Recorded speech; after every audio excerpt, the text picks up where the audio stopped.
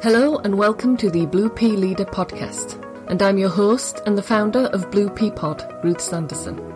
If you want to become a leader of an organisation where people feel alive and fully contribute, one that really understands who you are, lets you contribute your talents, live your purpose and make a difference, listen in now as we share the latest practical ideas and techniques to experience authentic success through leadership.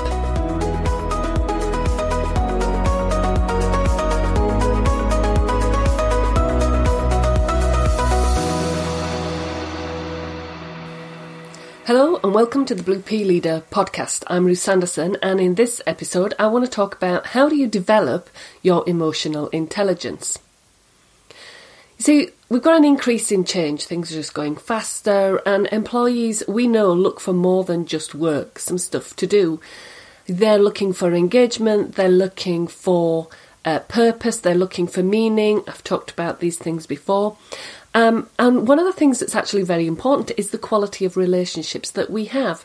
And so leaders, we need more than just some tools and processes and skills. We also have to look at our emotional intelligence. Now, Daniel Goleman has written a really great book on the subject, The New Leaders. So if you haven't read that book, get it on your list. It's definitely one to read. So becoming more aware of your own emotions and knowing how to use them to drive better quality of decision making is, I think, critical to your leadership. So I'm going to cover 5 areas that you can focus on that will help you improve your emotional intelligence. So the first one, develop your self-awareness. Ask you the question, how self-aware are you? Do you know your triggers, the things that put you in a good mood, the things that put you in a bad mood? Of course, it could be a person, it could be a word, it can be a tone of voice, it can be a look. So knowing what pushes your buttons in either a good way or a bad way is very useful. For example, when I'm teaching influencing, we talk about how we are influenced, not just how we can influence others better. And the more self-aware you are, the more you know when you're being swayed one way or the other. The more you can make a conscious choice as to what you want to do. So the second bit, responsibility. Well, of course, you're also responsible for your emotions. We're not just responsible for the things that we deliver. Stephen Covey calls it response-ability. So if you hear a word and you have an emotional reaction and then you find yourself behaving in a certain way, this response is a reaction. So of course, the more you know what it is, what word, what look, what person, what thing triggers you, the more self-aware you are, the more you can then choose how do you now want to respond to that thing rather than react in the same old way. The third bit is really about the impact our communication style has on others. There's that lovely phrase in the song, it ain't what you say, it's the way that you say it. I spared you actually singing it. You can thank me for that. So we have our own preferred style of communicating. There are actually 4 styles, and we teach this in our communication skills course. And one of the common reactions that we get from leaders when we share this is, oh my God, now I get why that person and I don't seem to get on. It's actually nothing to do with personalities, it's just the way we prefer to communicate. And those light bulb moments have saved many relationships. We've noticed leaders then come back afterwards and say, I'm getting on so much better now with people. And it's about having that insight and then going, right, okay, now I know how to flex my communication style. I can respond accordingly. And the thing is, leaders with high emotional intelligence do this a lot. So the fourth element is really about your attitude. It's, do you see the glass as half empty, talking about risks and downsides and what's wrong and who's to blame and why it can't be done and this has a hidden cost and, it does also have a hidden cost in that it actually, your pessimism is contagious and really it can make you a really miserable person to work with. But the really, really big cost is you're actually training other people to think and talk this way. So what helps is for you to train your mind to see the positive first. So what's working, what's right, what could be done better?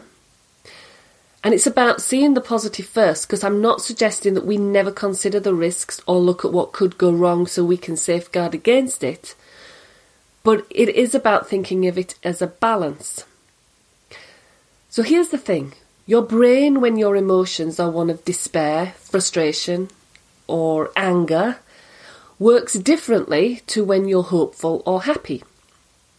It means your thought process is different, as different bits of your brain are active dependent upon the emotion. So because of this, your level of resourcefulness and resilience is affected. And, ultimately, your decision-making is altered. So the decisions that you choose are different. Have you ever looked back and wondered why on earth you made some choice that you now label as, oh my God, was I having a crazy day or what? If you look back, then you kind of go, in some cases, what was your predominant emotional state on the run-up to that decision? And chances are, the decisions that you go, oh sheesh, what was I thinking? And we sometimes joke like I wasn't. But if you look and go, well, what was the emotional state on the run-up? You'll find that it was probably an element of despair or frustration, etc., etc. So in order to make better choices and use your emotions wisely, look at the possibility first, then make a choice. Then run your choice through your risk assessment. Now, the next one is really about being approachable. And here I'm not talking about being liked, being the party animal or being super sociable. It's not about tailoring what you say or do so that everybody likes you, if doing that means the message is lost.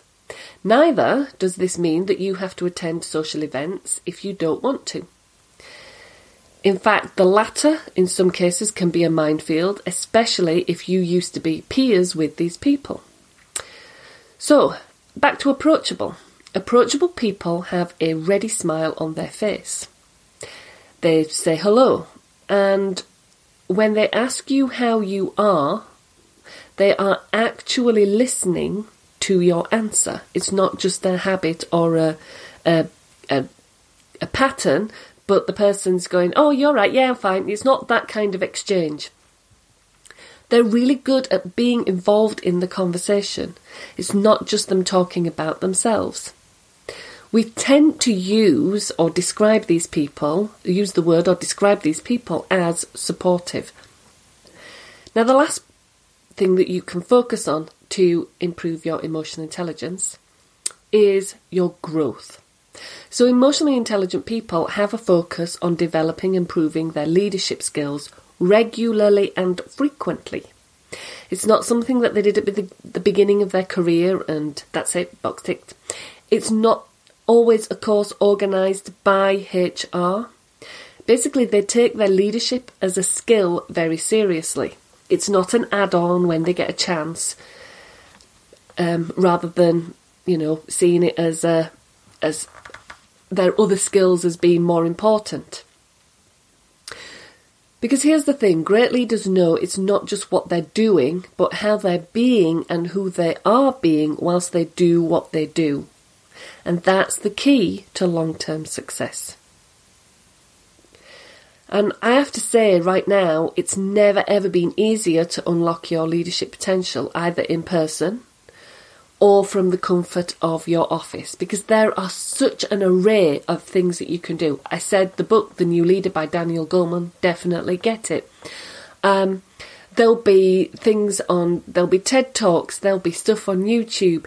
So you can enhance so many things. There's other podcasts. in this series. There are other podcasts. You can learn this stuff in so many different ways. And you can also learn it in terms of emotional intelligence isn't something that you just learn in an intellectual fashion. Emotional intelligence is something that you have to, it's an experiential thing. And so consequently at times it also means that it really helps to have that one-on-one interaction with somebody, because it's your emotional intelligence. It's not a generic thing. So your triggers and your reactions and your stuff is your stuff. So equally, if you want to work on that kind of thing, then there are people out there who can help you. I happen to also be one of them. If you're interested, then go to bluepeapod.com and hit contact us, and we can have a conversation. So, emotional intelligence is becoming one of those vital, critical, must-have skills and qualities for leaders in the future. I wish you well with this. Till next time.